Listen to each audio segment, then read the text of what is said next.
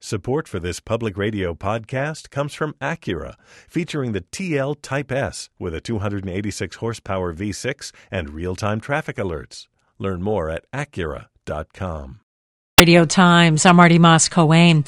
Pennsylvania could become the first state in the country to ban labels on milk cartons and bottles that said that the milk was free of artificial growth hormones.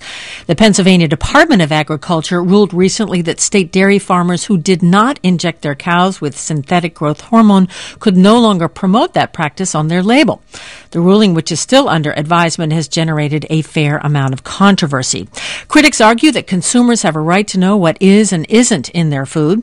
Some have raised concerns about the risks associated with using recombinant bovine growth hormone for cows and for humans. Supporters of the ban contend that the label is misleading and that this synthetic growth hormone is not harmful to the animal or the individual. The decision by the Agriculture Department is temporarily on hold, and the issue is being closely watched by farmers, the food industry, retailers, and milk drinkers. Pennsylvania is the fifth largest dairy state in the country. We invited the Pennsylvania Secretary of Agriculture, Dennis Wolf, to join us, but he declined our invitation. Nonetheless, we have two guests who did agree to be guests on Radio Times, and let me introduce them to you, both of them joining us by telephone. Terry Etherton is Distinguished Professor of Animal Nutrition, head of the Department of Dairy and Animal Science at Penn State University. His research focuses on endocrine regulation of animal growth and nutrient metabolism, the importance of biotechnology in the barnyard. He served on the Commonwealth's Food Labeling Advisory Committee, which determined that milk labeled hormone-free is confusing to consumers. Terry Etherton, nice to have you with us on Radio Times. Good morning. Good morning, Marty. It's great to be here. Nice to have you here. And also joining us by telephone, Michael Hansen. He's Senior Staff Scientist with Consumers Union, working on food safety issues. He served on the USDA Advisory Committee and on Agriculture Biotechnology from 1998 to 2002. He frequently testifies at federal and state hearings on issues related to food safety. And Michael Hansen, nice to have you with us on Radio Times as well. Good morning. Good morning. Glad to be with you. Nice to have you with us. I want to make sure our listeners know what it is that we're talking about, and I'll give each of you a chance to describe what is at issue here. We're talking about recombinant BGA, bovine growth hormone. How would you describe what it is that we're talking about, Terry Etherton? Thanks, Marty. We're talking about a technology that was approved by the Food and Drug Administration in 1993 and then was first sold or used commercially in the dairy industry in 1994. It's a recombinant version of a molecule that the cow makes. All mammals, including humans, make growth hormone. Another name for that, somatotropin. And this is a technology that many dairy farmers have embraced because it allows milk production to increase. They get about 10 pounds of extra milk a day. This allows them to earn more money. And I call it a profit tool. And the discussion we'll have will intersect viewpoints about the label. It'll be intersecting consumers' freedom to know, and I'm very supportive of their right to know. And there's a splash of this where producers have a right to use the safe and approved technology, and if they have that hijacked away, then that's not right. Well, we'll pick up on all of those, but let me give our other guests a chance to describe what it is that we're talking about, recombinant BGH or recombinant BST. How would you describe it, Michael Hansen? Yes, it is a protein hormone that is injected into cows and is designed to cause them to produce more milk. It is a hormone that is one amino acid different than the natural sequence that the cow produces herself, and that does have implications for the health of the cow. I should also point out, in a certain way, agree with Terry Etherton that this also has to do, there's unanswered questions with human safety. I should point out that actually not that many farmers use it. According to USDA figures, as of 2007, only 17% of all the cows in the country are being injected, and only 15% of the farmers are using it, and those figures are down about 25% from 2002. As for the concept that it's a profit tool to earn more money, I can just say that large-scale studies that have been done in New York State and Connecticut and also in Michigan have found that when you look at sort of all farmers, there is not a statistically significant increase in profitability. So while some farmers make money on it, other farmers lose, so that in the aggregate, there is not an increase in profits. And it should be said that both the Food and Drug Administration and the Federal Trade Commission has said that these labels are not misleading at all. And I'll try to pick up on all those points that you just laid out there. But let's go back to this label, and I'll put this first to you, Terry Etherton. Let's say you have a farmer who does not use this RBGH or RBST, does not use this growth hormone. What is misleading about a label that says free of artificial growth hormones? Well, there's an element here in the spirit of truth in labeling in that there is no way to prove that by assay. So it then goes to the issue of how do you verify use or non-use. And then the bigger issue that overarches that, and this obviously differs from what Michael just shared, there's over 3,000 studies that have been published in the scientific literature looking at the biology, safety, and efficacy of BGH or BST, and that huge database shows that there's no evidence base to say there's an increased risk to cows or consumers. And so the labeling guideline moved in that spirit. And there's another piece of this where, and I appreciate this, there are consumers that value different production practices. For example, organic farming is a production practice that some consumers value. So if people want to buy something that is RBST-free, they can go buy organic milk. That certification system's in place. And so part of this discussion relates to some in the dairy industry evolving a product that's priced between conventional and organic and using these labeling claims that say it's free of hormones or RBST or antibiotics or pesticides in a way that is intended to scare consumers, thinking that maybe they should spend some more money and buy the RBST-free as opposed to conventional. Let me go back to the first thing that I think you said, and it sounds like you're saying that when a dairy farmer claims that the milk is free of artificial growth hormones, there's no way to verify that? Is that what you're saying? By assay, that's what I'm saying. The only way you can verify that is by asking. Then you're dealing with the element, how do you prove it? You don't know. And if they're going to do that, there needs to be some sort of certification program. And a part of my discussion is that the organic certification standards are in place. So then you could ask the question, why do you need another product when you have one that if people want to buy RBST-free milk, then go buy?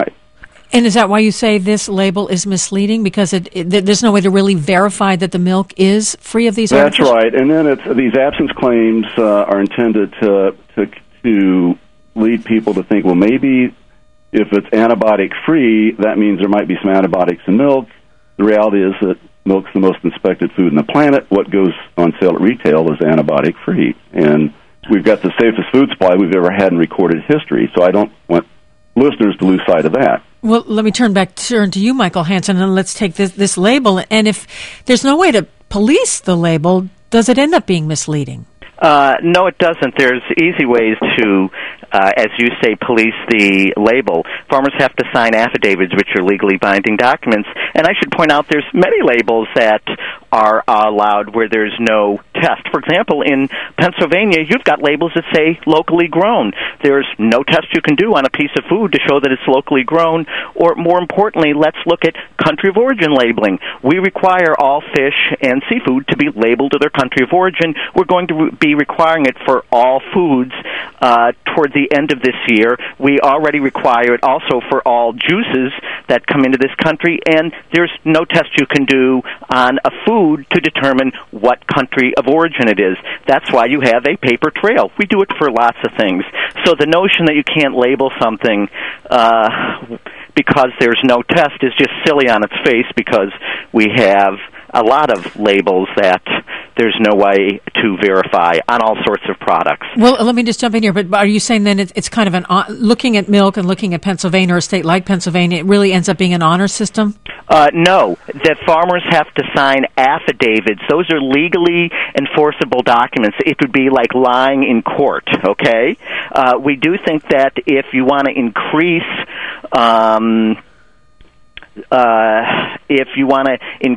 the rigor or verification process, there's more you can do. You can make the affidavits certified. You could require that there be a civil penalty for a violation of those, and you could require that the folks that want to make those labels, the dairies, would have to send people out unannounced to the farms to make sure that the conditions of the affidavit are being followed. That is, that this material is not being used. But again, I should point out that we have many labels on food products right now where verification is just at the paper level. So I guess you could call that those are all relying on the honesty of someone. We do it all the time. Well, let me get you, Terry Etherton, to respond to what Michael Hansen just said, which is that there are affidavits, there are, I guess, if you need to, ways of verifying that this milk is free of artificial hormones. That's a lousy system because it's really hard to actually do it. For example, in Pennsylvania, there's about 8,500 dairy farms, and Michael early said that the usage was around 17%. The data are actually higher than that. So let's say that one-third of the dairy farms use that. There's a huge cost to go out and do this. And then the overarching issue is that, my argument based on the science evidence base is that all milk is the same. So that is conventional, organic, RBST as far as nutrient content, composition, there's no difference. So then you go down the path of having these affidavits, and then there are a bunch of producers and small dairy farmers and large dairy farmers have called me. A lot of producers have one outlet for their milk, so if they get forced to signing an affidavit to give up a safe, effective profit tool, they're getting cheated out of money, and who's there to protect them? So that's in this mix. So the affidavits, a lot of producers, I think, have refused to sign them. A lot have been forced into it, and so they're being, in a way, hijacked out of using something that makes them money. And this is a hard business to operate. I don't know if Michael's ever visited a dairy farm or milk cows, but it's a really difficult business. Well, let me get you to respond to that, Michael Hansen. Well, there's... Again, I guess I don't understand. Part of the reason that, quote, farmers are being forced to sign affidavits is because the market is demanding more and more RBGH-free milk. Hold on. If you have the WHYYs and the Krogers saying that because of consumer demand, they would like milk from treated cows, and if farmers don't want to supply that milk, then they can sell their milk elsewhere. That's how markets work. This whole notion of because the technology is supposedly better that you have to use it, well, I'm sorry, but that's not how market works. We could look at, for example, the VCRs versus Betamax. Betamax was clearly a, quote, superior technology, but it didn't work in the marketplace. And so the fact that you have more and more markets that are going RBGH free because that's what they say their customers want, if farmers don't want to supply that milk, that's fine. They can try to sell it elsewhere. But to say that no one is saying that the farmers can't use this technology, it is not being banned. It's just some of the processors are saying if you can't meet the conditions, then we're not going to buy your product. And this happens all the time in agriculture. For example... Well, you know what, Michael Hansen, hold on to that thought, only because we're up on a break here. That's Michael Hansen, also with us, Terry Etherton. And we're talking about the Pennsylvania Department of Agriculture ruling recently that dairies that do not inject their cattle with synthetic growth hormone can no longer label their milk as hormone-free. Stay with us. We'll be right back. Supporting WHYY, the Breast Cancer 3-Day, dedicated to the belief that everyone deserves a lifetime. This year's 60-mile walk takes place October 17th through 19th. More at the3day.org or 800-996-3DAY. This week in This American Life. A big running theme was Bob's importance, particularly in Brazil. The epic story of a building super.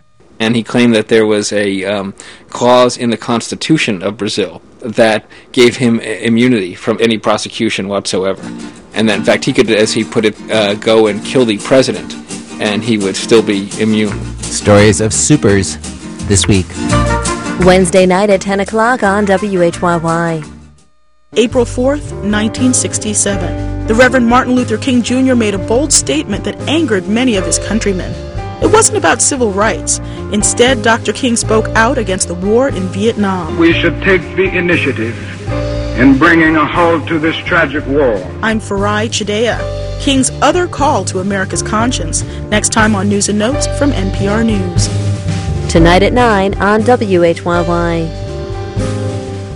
WHYY is supported by Glenn Mead, a wealth advisory and investment management firm managing over $20 billion in assets, with offices in Philadelphia, Wilmington, Princeton, Morristown, and Cleveland. Details at glenmead.com. This is Radio Times here on WHYY in Philadelphia. I'm Marty Moss-Coane.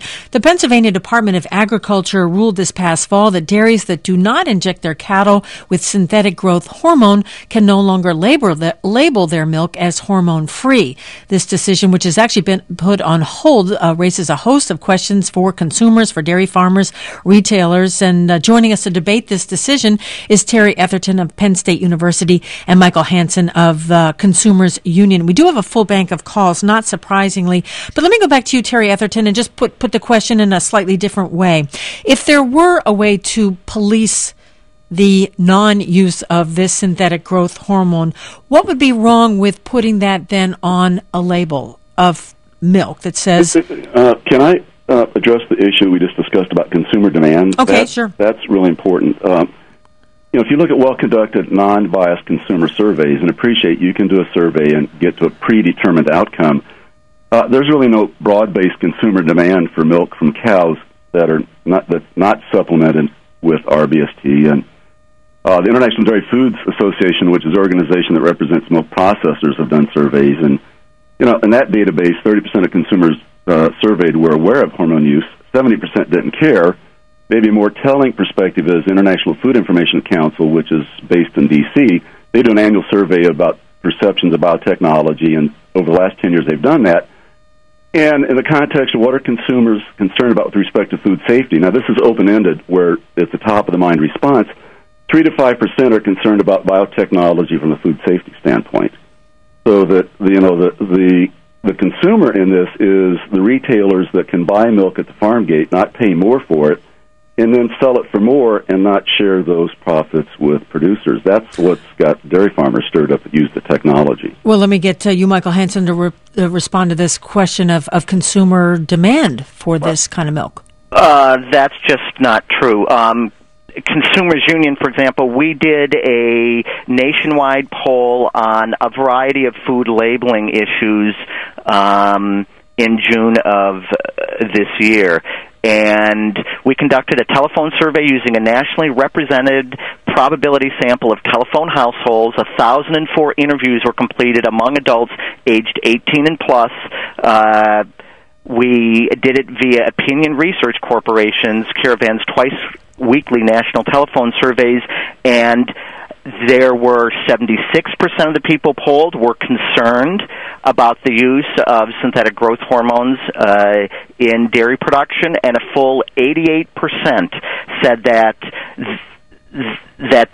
labels from cows that have not been treated with this product should be allowed to be done. So the consumer demand is very strong there from surveys. You also have, if you listen to the folks in the dairy industry, they often say that they are the reason they're doing this is because they're hearing from their customers. Now, if you want to accuse all those, that's part of the propaganda. Wait.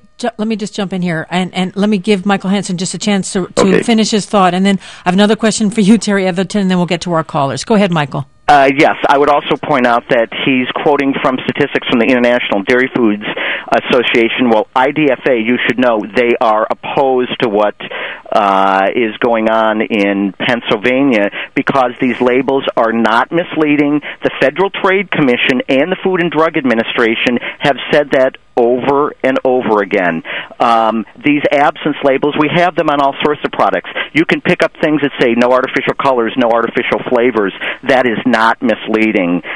These labels are not misleading. The reason they're there is they allow people to make choices in the marketplace, and that's why they are there. This is something that concern has been growing for a number of years. People are more concerned with the foods they eat and where they come from. Let me go back to my original question to you, Terry Etherton, then we'll get to our callers. But let's say, and this was your original criticism of this label, is that it was difficult to police. Let's say you could police the label so that when it's on a carton of milk that says free of artificial growth hormones, it's actually a correct label. What would be wrong with that? So you're saying that it would be monitored or the word used, policed by affidavit? In whatever way, so that a consumer buying a carton of milk that had this label on it could know that milk inside was actually free of artificial growth hormones. Yeah, what would be wrong with that particular? Why would that be misleading? I would say go buy organic. They can do it right now. See, there's an element here where this new product niche is being introduced in a way to make more money. Michael talked about IDFA opposing this. Well, they're opposing it for good reason. They've got a scheme where they can pay no more at farm gate for milk, and then at retail sell it for a whole lot more using claims and things where they're trying to get consumers to think this milk is better because it doesn't have pesticides, antibiotics, or hormones. Some people respond to hormones in a bad way, don't realize that we all have thousands of hormones floating in our blood. To give you an example, the American Farm Bureau Foundation does a price survey. And some of their recent data, they do retail sampling of price at various cities. The RBST free was selling for about $18.40 per hundredweight more. Now, milk at the farm is sold on a hundredweight basis. So somebody after the farm is making $18.50 more in this BST free milk by these absence claims, and then they're not sharing those profits with the producers. That has got the producers stirred up that use the technology. Let me ask you. And they have, as I said before, they should have a freedom to choose how best to manage their farms, and this is one of many tools that's available to them. Well, let me turn to you, Michael Hansen. Let's say someone goes to the supermarket and then they have a choice between a carton of milk that says free of artificial growth hormones and a carton of milk that doesn't say that. Would you say that the milk that doesn't have that label is somehow dangerous to drink or less healthy for a person or has health considerations that people should think about? No. What I would say is that that's a piece of information that consumers can use to make the purchasing decision. And that can be based on a number of factors. People could be concerned, for example, about animal welfare and animal health issues because contrary to what Dr. Etherton says, even the Food and Drug Administration has admitted that this drug increases lots of disease and other health problems in cows. That's, in fact, why it was not approved in Europe and in Canada because of the health implications on cattle. There are unanswered human health questions that relate around another compound called insulin-like growth factor number 1, IGF-1, and there is still a debate about that because there's a disagreement globally about that health question. So when Terry Etherton says that all milk is the same, you disagree, Michael Hansen? Yes. Milk is, of course, different. I mean, farmers would argue that milk that comes from a Holstein tastes different than milk that comes from a Jersey. And that's part of what marketing is about. Are all cars the same? Are all T-shirts the same? No. Do consumers want to know what is in every car they buy? You know, Marty, there's a part of the discussion that relates to this. Consumers have a right to know. Now, if you tell them that coffee has, 500 chemicals, then you're down, well, what does that mean? How do they interpret it? Most people don't care. And, Michael just talked about the EU banning this. There's no country that has a regulatory ban. The reality is in some countries it has not been approved for sale. That reflects politics and quota systems that are in place. And if you look at the reality that I see, the European Union's Committee for Veterinary Medicinal Products approved this. There's a number of agencies, the American Medical Association, the Canadian Animal Health Institute, the FAO, they've all said this is a safe and effective technology, the Grocery Manufacturers of America. So I want to focus this debate on, is there really an evidence base to say this milk is different or it poses an increased risk to consumers? It doesn't. I think it's wrong to scare people that this is different and then have them go pay a whole lot more for it. And then if they want to do that, they should share this extra profit fairly with the producers that are being cheated. Well, let me just jump in here. I do need to quickly reintroduce you, and we got callers that want to get in on the conversation as well. The voice you just heard is Terry Etherton, and he's a distinguished professor of animal nutrition, head of the Department of Dairy and Animal Science at Penn State University. He served on the Commonwealth's Food Labeling Advisory Committee in Pennsylvania, which determined that the milk label hormone-free is confusing to consumers. Michael Hansen is senior staff scientist with Consumers Union working on food safety safety issues, and he served on the USDA Advisory Committee on Agriculture Biotechnology, and that was from 1998 to 2002. Two very different opinions that we're hearing on Radio Times. Let's go to our callers, and we've got Rob from Center City, Philadelphia, joining us. Hi, Rob. Go ahead. You're on the air. Hi, Marty. Hi Thanks there. for taking my call. I love your show. Thank you. I just wanted to address the issue that Dr. Efferton said about consumer choice approach as far as choosing organic milk if you want RBST free milk. I work at a grocery store, and we sell both RBST and organic milk. RBST free, I should say. Right. And the price is considerably greater for organic. So just saying that consumers should just choose organic milk, I think, is a ridiculous statement because it's a considerably amount more to buy organic milk, like $2.50, $3 difference per gallon. Are you selling the conventional milk in your store? What's that? Are you selling conventional milk in your store, and what's the price? We sell RBST free milk and organic milk. We don't. But all not our conventional. milks are either RBST free or organic. Right, but you're saying there's a price difference, Rob, between the organic and the RBST free. Like a considerable amount, like $2.50, $3 a gallon. And your question to Terry Etherton was because he was saying, well, people should just buy organic if they want to have milk that doesn't have this RBST. Terry Etherton, go ahead. Thank you. Thank you, Rob. What I didn't catch. What was the price differential? Did he say? He said it was considerable, and I'm assuming maybe 50, 60, he's 70. Offline.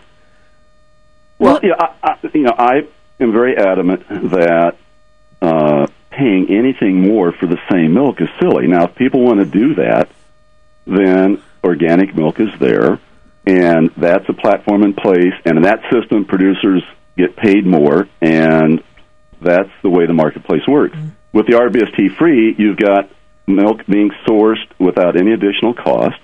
It's being labeled with these absence claims that are confusing.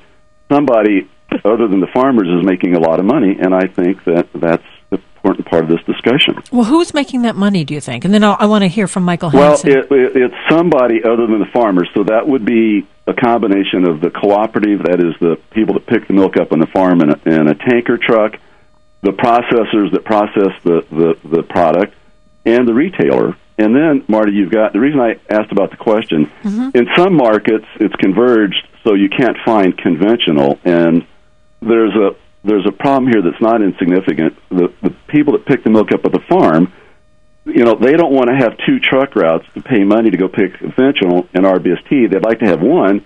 So this affidavit evolved so that they could push producers to give up the technology.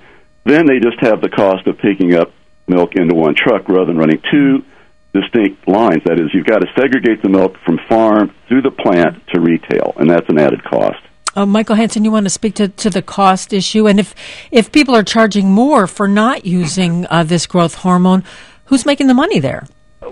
And is that... It depends. I mean, it can be the retailer. I've talked to dairy farmers who are RBGH free, and they get a premium from their co-ops compared to the conventional milk. So depending on the co-op, there are differences. The fact that farmers might not be getting the bulk of this difference in funds is, again, that has to do with how markets work. I mean, you can talk to a wheat farmer and how much a box of Kellogg's Corn Flakes gets sold for, and the farmer sees less than a penny, So the fact that farmers might not be sharing in the increased prices, well, that's a labor negotiation between the farmers and others in the supply chain, and I don't know how much of it is something that we should be getting involved in, but if there are cases where farmers aren't being adequately compensated, that's a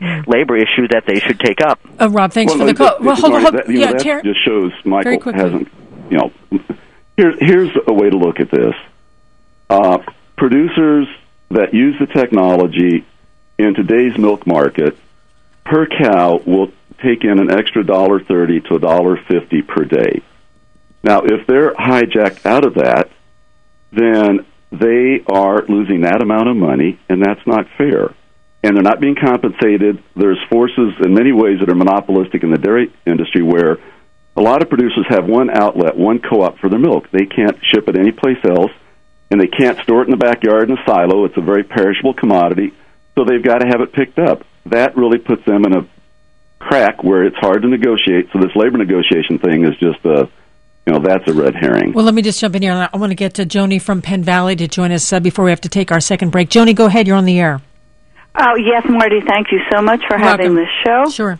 I'm speaking for myself and my granddaughter.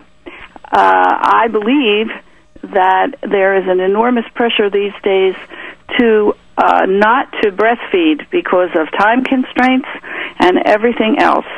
And in order to be an educated consumer, you have to spend a whole lot of time and money to look for these things. And I've also taken classes in epidemiology and am a physician, an obstetrician gynecologist, and worked at Booth Maternity Center where... Well, you know what, Joni, let's not get on track here. I'm sorry. Anyway, I took epidemiology, and I know that it takes an enormous amount of time for effects and side effects to come out. And meanwhile, the most vulnerable folks in our population are the children, and we aren't thinking of them. Okay, fair enough. Let me actually, just because, Terry, you were talking to the last caller, but let me just give Michael Hansen a chance to respond to this caller. Should Joni be concerned, and should parents with children, especially young children drinking milk, should they be concerned about the health of their kids? Well, what she's saying is that if there are side effects, it might take a long time to see that. And all I can say is that if you look, there's still unanswered health questions. There is an increase when cows are injected with RBGH or RBST. It increases the level of another hormone called IGF-1, which is identical in cows and humans. It's the exact same molecule. Its levels are increased in milk that comes from cows that are injected. It's also been linked to quite a number of cancers. There's also evidence that it can survive digestion. So whether there would be a increased risk to various cancers, that is an open question that should be looked at. Let me, though, quote something from the FDA, which approved the use of this synthetic hormone. Milk and meat from treated cows is safe to consume, and this was after a multi-year study. That's true, but they have said other things are safe, only to find out later that they weren't. There was a lot of controversy over that approval process because involved in it, for example, the woman who did the safety studies at Monsanto, her name was Margaret Miller. She, in 1989, moved over into the FDA, was involved in the decision there.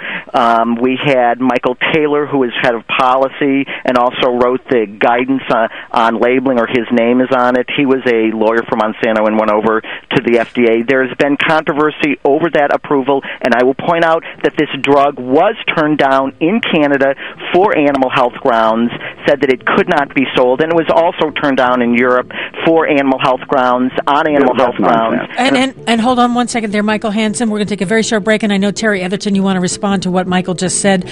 We are talking with Michael Hansen and Terry Etherton about milk and the labeling of milk. Stay with us. We'll be right back.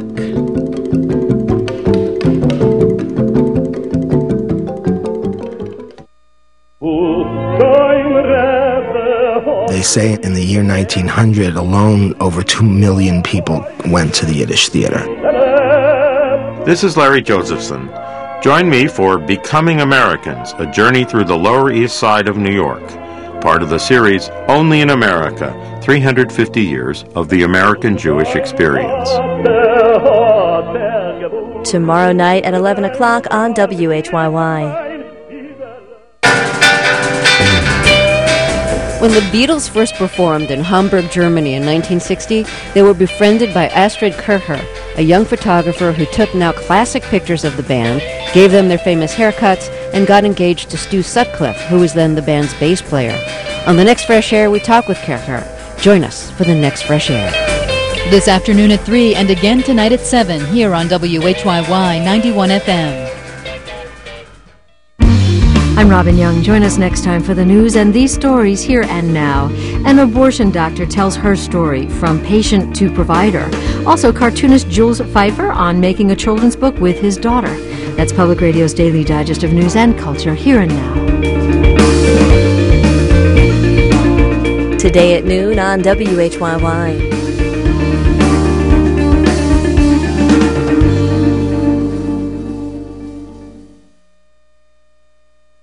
This is Radio Times here on WHYY in Philadelphia.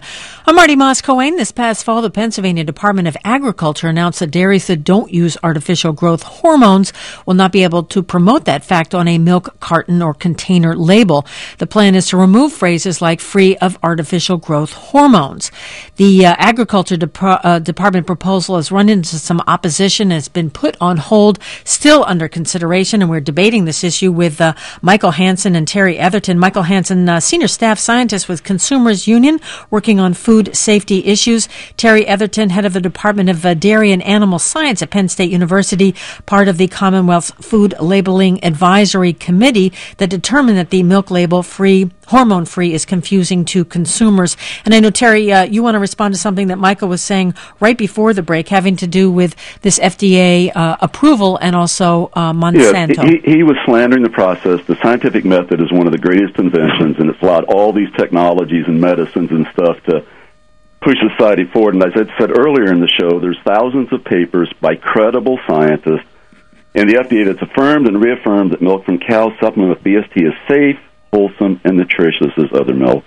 And he made this comment about IGF and cancer. The opponents, the short version is they think if you consume IGF, you increase your risk for cancer. He said that IGF is the same molecule, that is, human IGF that you're making right now, Marty, and that Michael's making. It's the very same amino acid sequence as the one that's found in the cow. So it occurs in humans. We have tons of it floating around.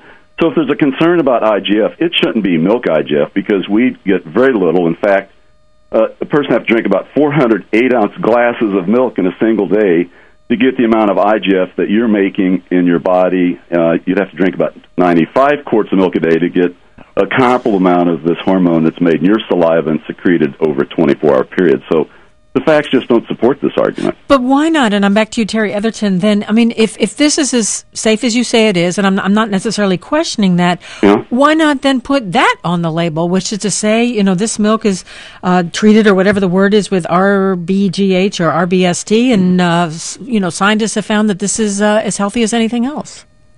So why not promote the fact that it has this growth hormone? I would champion truth in labeling.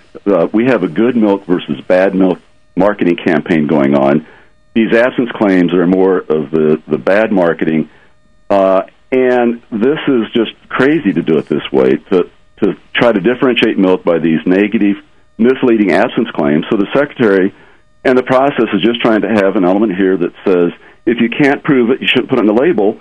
And this affidavit process is going to be too burdensome and costly to enforce. That's my point. Let me get to Michael Hansen just to respond to that, then we'll get back to our callers. Yes, just very quickly, again, saying that these affidavits, these absence claims can't be made. I can't imagine, is Dr. Etherton saying that all country of origin labeling should stop, that all Pennsylvania produce that is sold as locally grown, that's all misleading and should completely stop? This is a very selective argument over this product. As for the IGF-1, I will point out that, yes, the body does produce large amounts of IGF-1, but the fact that the IGF-1 that's in milk, it's protected from digestion by casein, one of the main proteins in milk. And I can point you to studies where people, by consuming lots of dairy products, were able to increase their IGF-1 levels in their circulatory system. Michael, so there can be an effect. Epidemiology studies have carefully shown that, and that cannot be debated. Michael Hansen, hold on one second. But has anyone gotten cancer from drinking milk that's been injected with RBGH?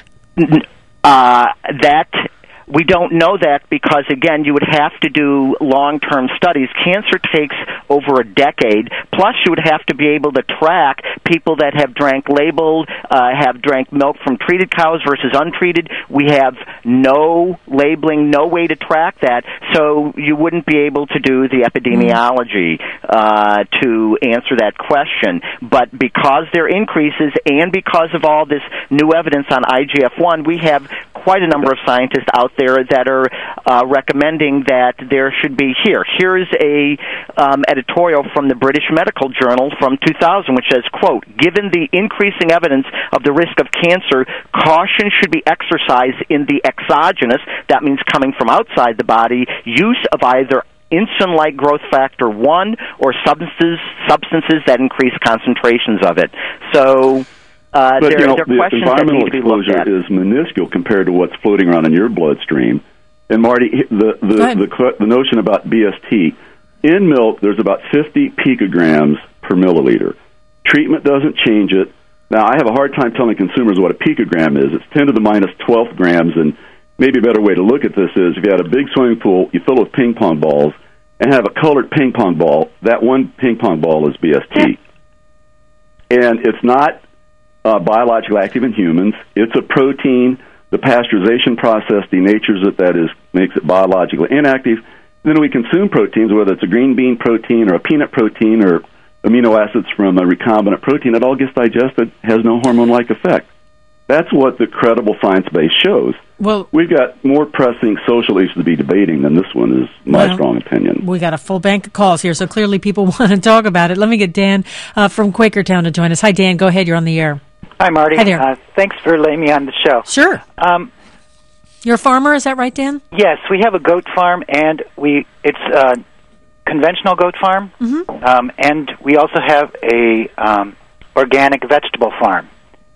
And the doctor from Penn State mentioned that farmers should become certified organic, but there is, in organic certification, there is no real test to find if the vegetables or produce we produce is treated or not.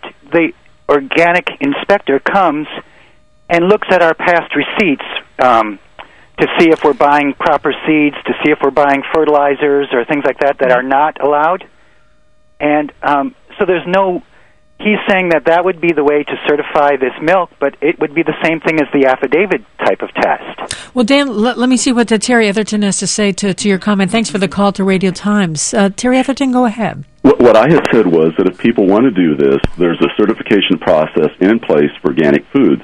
And what the caller spoke about very accurately is there's no way you can take a cucumber and by assay determine, is this an organically produced cucumber or a locally produced cucumber, or is this a conventional cucumber? Then you get the next part of the debate is, well, the evidence base, the Institute of Food Technology, which publishes Journal of Food Science and does a lot of cutting-edge research or sponsors it, they came out with an editorial that basically said, if consumers want to pay more for organic, that's okay, but we can't tell any difference as far as nutrient value and composition.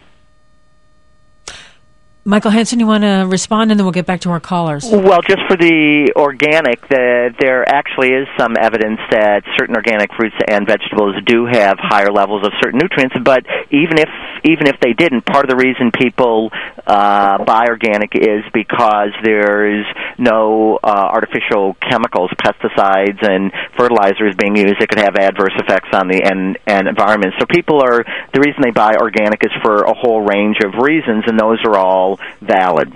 Dan, thanks for the call. We've got Marianne from Coopersburg. Hi, Marianne. Go ahead, your Radio Times.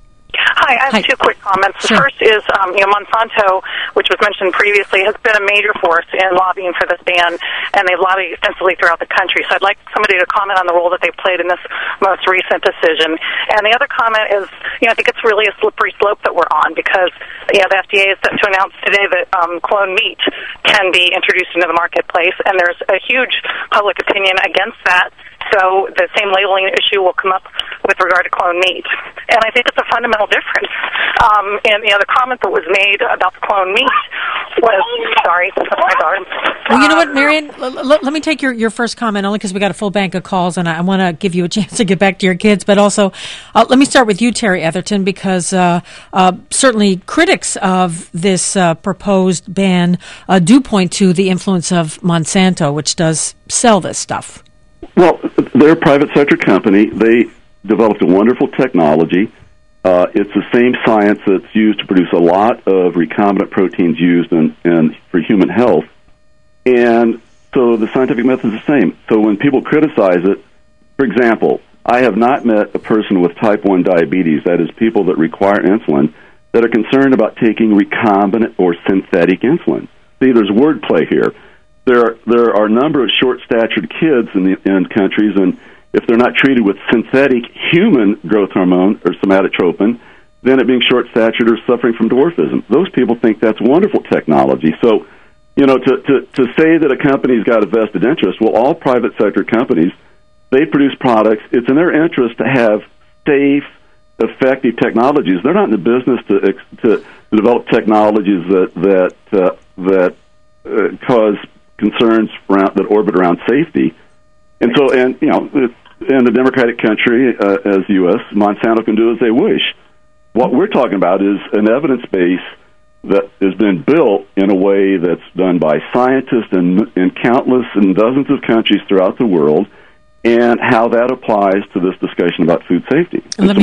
Anyway. Let me get to Michael Hansen to respond about the role of Monsanto in this discussion. Monsanto is key. They're the main people that have paid for this drug. They have put a lot of money into, for example, the professional dairy managers of Pennsylvania, so they will push this. They've actually, and I'm sure he will tell you, they have flown Terry Etherton to a number of states so that you can talk to dairy farmers and others and tell them how great this product is and how consumers how things shouldn't be labeled, and I'm a champion so consumers of science, don't have a right to know. So okay, hold on. Be honest, you are being paid by Monsanto to travel to other states. So cut it out. Well, Terry, they're paying for your travel. Who pays for your travel? Consumers Union. So you can advocate what you want.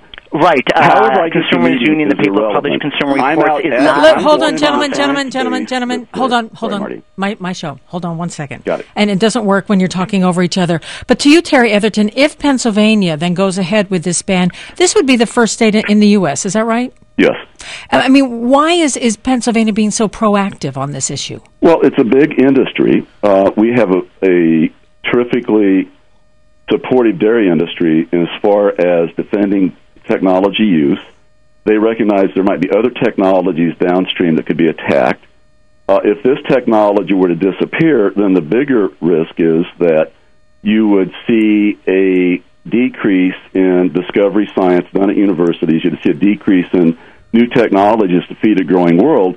And in this discussion, we have a challenge that we have to feed a lot more people by 2050. How are we going to do that? We need to invest in ways to enhance food production efficiency. That is, more apples per tree, more grapes per vine, or in the case of BST, you get more milk produced per unit food the cow consumes, then you get a environmental benefit as well. And just quickly, and then I want to get a response from Michael Hansen, but looking at Pennsylvania dairy farmers, what percentage of them use this synthetic hormone? Well, the data are company confidential. My observation is it's about a third of the dairy cows in Pennsylvania are in treatment. So there's about 650,000 cows, so you take one-third of that. Okay. And Michael Hansen, this idea that we have to feed a growing world, we need more apples, we need more green beans, we need more milk. Agree? Disagree? But whether or not our BGH is being used in Pennsylvania has got nothing to do with people that are starving in other countries.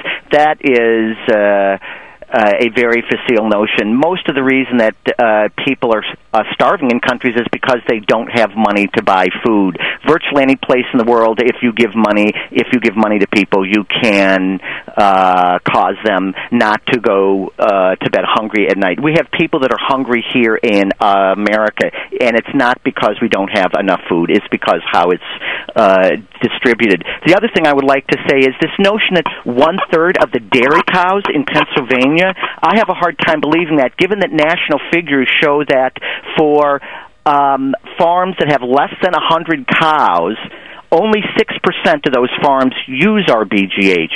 For farms where there's over 500 cows, it's like 42% of the farms. The majority of farms in Pennsylvania are very small. So how they could have such a high usage rate, because again, nationally, the figures show 17% of the cows are treated. So Dr. Etherton is saying that that figure is doubled in Pennsylvania, where there is not a large amount of large farms. I have a hard time with that. Okay, go ahead, Terry Etherton. My point is that, at least my previous point, this attack on the use of BST is an attack on science, an attack on technology, and if we hinder technological innovation in food production, what do? I mean, going forward, some have concerns about climatic conditions that could affect food production. We have geopolitical strife ongoing that affects food production and distribution. We've got a lot of poor countries. So the question is, how are we going to do it? And I am championing the idea that we need to invest in developing the next scientific breakthroughs, and if we don't have an infrastructure to do the science, then how do we do it? And just final question, this is back to you, Terry Etherton, only because you're on this labeling advisory committee in Pennsylvania. When do you think the Department of Agriculture will, in effect, put this ban into effect? This is just my speculation. I think this will be the first part of February, but that's me just making a best speculation. And I'm not privy to the conversations that are going on in the Secretary's office with whomever he's talking to about this. But you're saying it's coming. This ban is coming. Yes, that's my sense. That's your sense. Well, thank you, Terry Etherton, for joining us today on Radio Times. You're welcome, Marty. And Michael Hansen, thank you very much as well. Thank you. You're welcome. Terry Etherton, Professor of Animal Nutrition, Head of the Department of Dairy and Animal Science at Penn State University. He also served on the Pennsylvania Commonwealth's Food Labeling Advisory Committee. They determined that milk labeled hormone-free is confusing to consumers. Michael Hansen, Senior Staff Scientist with Consumers Union, working on food safety issues. Appreciate your phone calls to Radio Times. You can also drop us an email or find out more about Radio Times by going to WHYY.org/Radio Times. Scotty Williams, the engineer for today's edition of the show. Devorah Lissick, Alan Tu, and Susan Greenbaum produced Radio Times. I'm Marty Moss-Coane. Thank you so much for joining us, and you're listening to WHYY FM Philadelphia, your member-supported news and information station serving Pennsylvania, New Jersey, and Delaware.